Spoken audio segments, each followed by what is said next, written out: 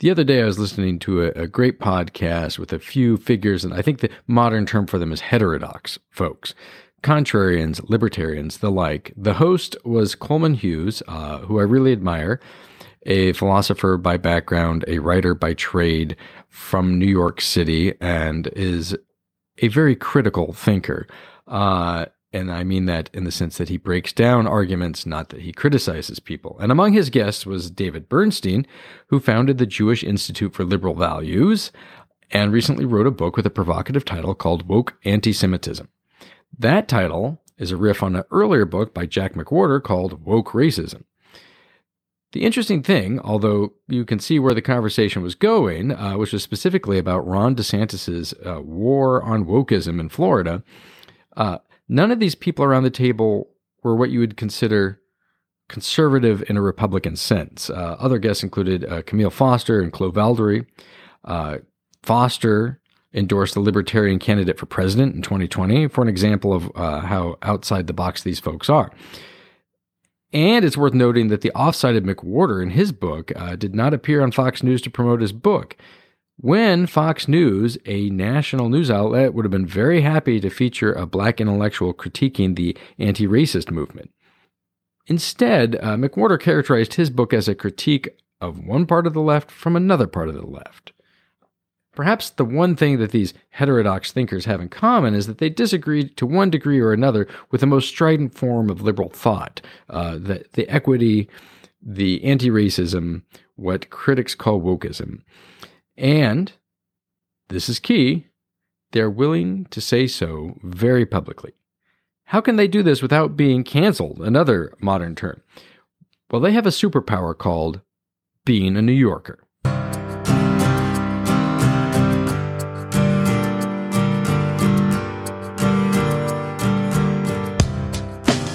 Welcome to the Compass of Power. I'm Adam Wilson. I like to put the place in politics. And today, we're going to talk about New York City. And as always, these are just my views. I am just shooting the breeze and like to think about these things. Coleman Hughes, the host of this podcast, like McWhorter, is a black man affiliated with Columbia University in New York. Hughes attended, McWhorter teaches there. Bernstein is a Jewish New Yorker and happy to identify as such. As listeners to this podcast know, I am, if not heterodox in my thinking, then unorthodox. Can we still be unorthodox? Specifically, I try to boil political debates down to where people are coming from. Literally. In this episode, we're not going to debate what is logical or illogical about being woke or anti-racist. What we're going to talk about is why we would be seeing resistance to that dominant strain of democratic thinking in one of the largest, most important democratic cities in the country. The short answer is, New Yorkers are not Puritans, culturally speaking. Even though they butt right up against Massachusetts, the original Puritan colony, people in the old Dutch colony of New Amsterdam think a little too freely to understand the rigid conformity that is a hallmark of Puritan culture. Bernstein said as much. Now, what I don't do, and to me this is one of the major delineating factors, I don't claim that my argument is beyond scrutiny. I don't believe because I'm Jewish and I've experienced anti-Semitism, I have some monopoly on wisdom about anti-Semitism. I believe that I have, if you want to hear me out on it, you hear me out on it, and I'll make my arguments, but it's just one data point. And it could easily be that there's other data points that you should listen to, or other people's lived experience that you should listen to. So I think that's one thing that separates sort of the brand of identity politics we're dealing with now, sort of quote unquote woke identity politics, which is a claim of authority. It's a standpoint claim. It's that my lived experience qualifies me to define this for the rest of society. That's a very, very aggressive claim. New York City acts as a kind of immune system for virulent groupthink in the United States. This can be good. They didn't like Prohibition. They didn't like McCarthyism. They didn't even go along with the Iraq War when it was the only city successfully attacked on 9/11. And the Iraq War this week is 20 years old, if you can believe it. But New York City also didn't get on board with abolitionism or the whole war for independence against the British thing. So it's not that New Yorkers have superior instincts, they just act differently than other liberals in the US. Today, NYC is acting as a kind of throttle on the way of thinking that has wholly consumed the Northeast and the left coast. New Amsterdam was founded on trade first, and we should always remember that. Unlike Massachusetts, which was founded to become the city on the hill, an ideal, religiously founded New World, New Amsterdam was established by the Dutch for trade and profit. They believed very strongly that limiting speech or religion interfered with that higher goal, profit. Take a look at the Articles of Surrender drafted by the colony's Dutch leaders in 1664 when the British took over. The very conditions of taking over Manhattan included the precursors to our own Declaration of Independence and the Bill of Rights. Now, just to be clear, I'm not nitpicking here and holding up that very niche set of podcasters, of the heterodox folks, as if they represented all of New York.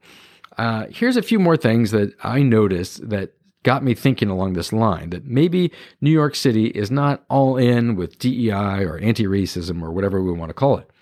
Lester Chang, a military veteran and a Republican, beat a Democratic incumbent for a Brooklyn-based seat in the New York State Assembly. He said he won because of community concern about crime.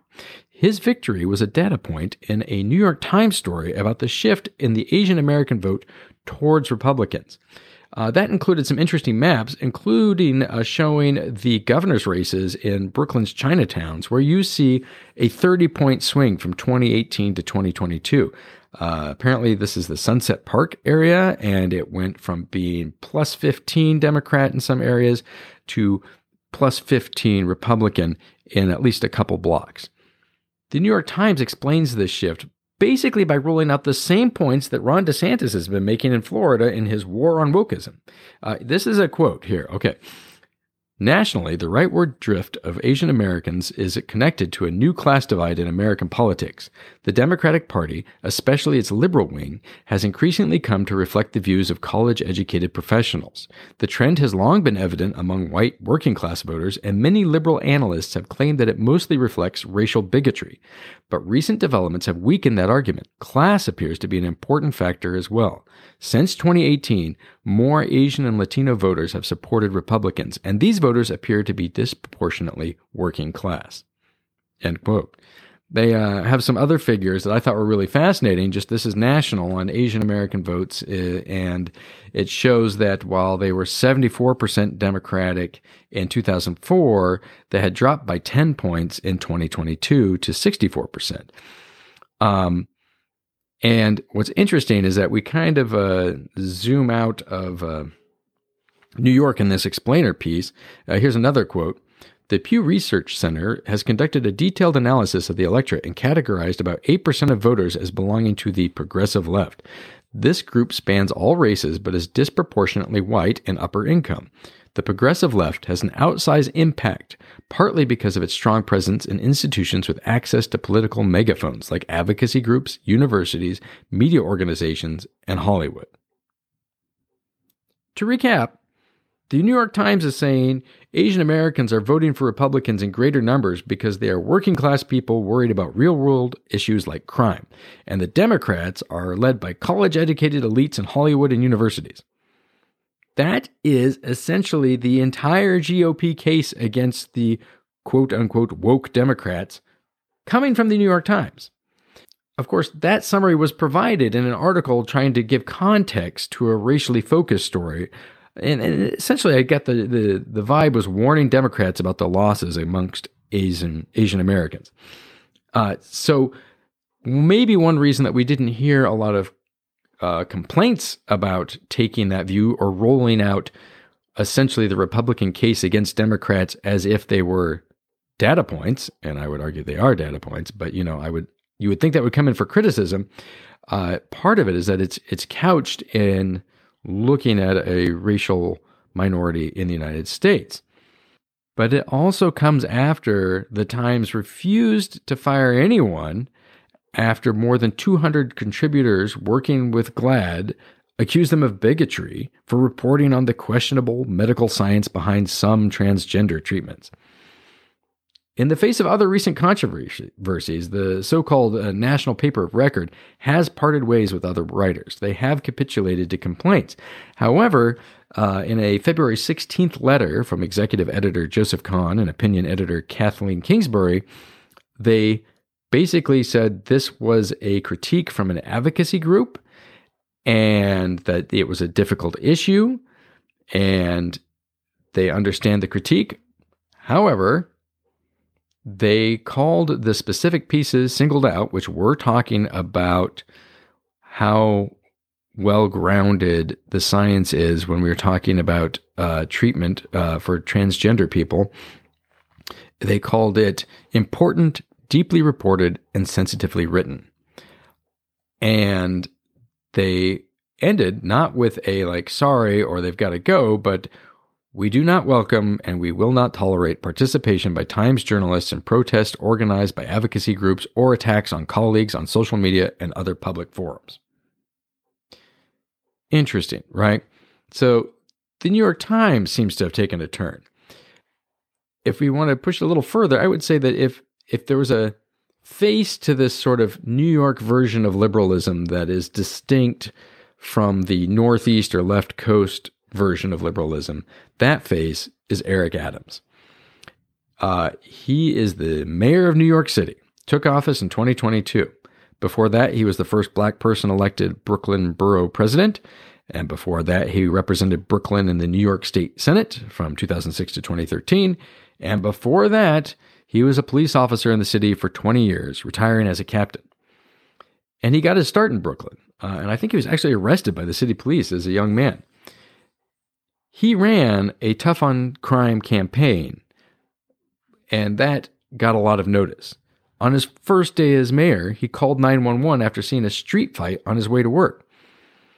He was okay with stop and frisk, the controversial policy by New York police, after he was against it in the state Senate. He was more okay with it running as mayor than he was when he was elected to the state Senate. He supported free community college. He protested after the 2012 shooting death of Trayvon Martin in Florida. He's a supporter of meatless Mondays in schools. And he was recorded calling white people crackers. So he's definitely not a conservative. But he's also not a progressive. He supported solitary confinement of prisoners. He's a supporter of Israel. He carved out an exemption to COVID vaccination requirements, apparently to appease a local NBA player. And he criticized remote work as, quote, staying home in your pajamas. So Eric Adams doesn't quite fit our mold of what we would think of as standard Democratic views or standard Republican views. But what he is a New Yorker. He embodies a unique form of politics, basically only found in New York. And New York, despite being, on the national scale, very liberal, has produced some of our most prominent Republicans, including former Mayor Rudy Giuliani, and who can forget former President Donald Trump. The key here is that free exchange of ideas and talking very loudly about your ideas is a hallmark of New York culture.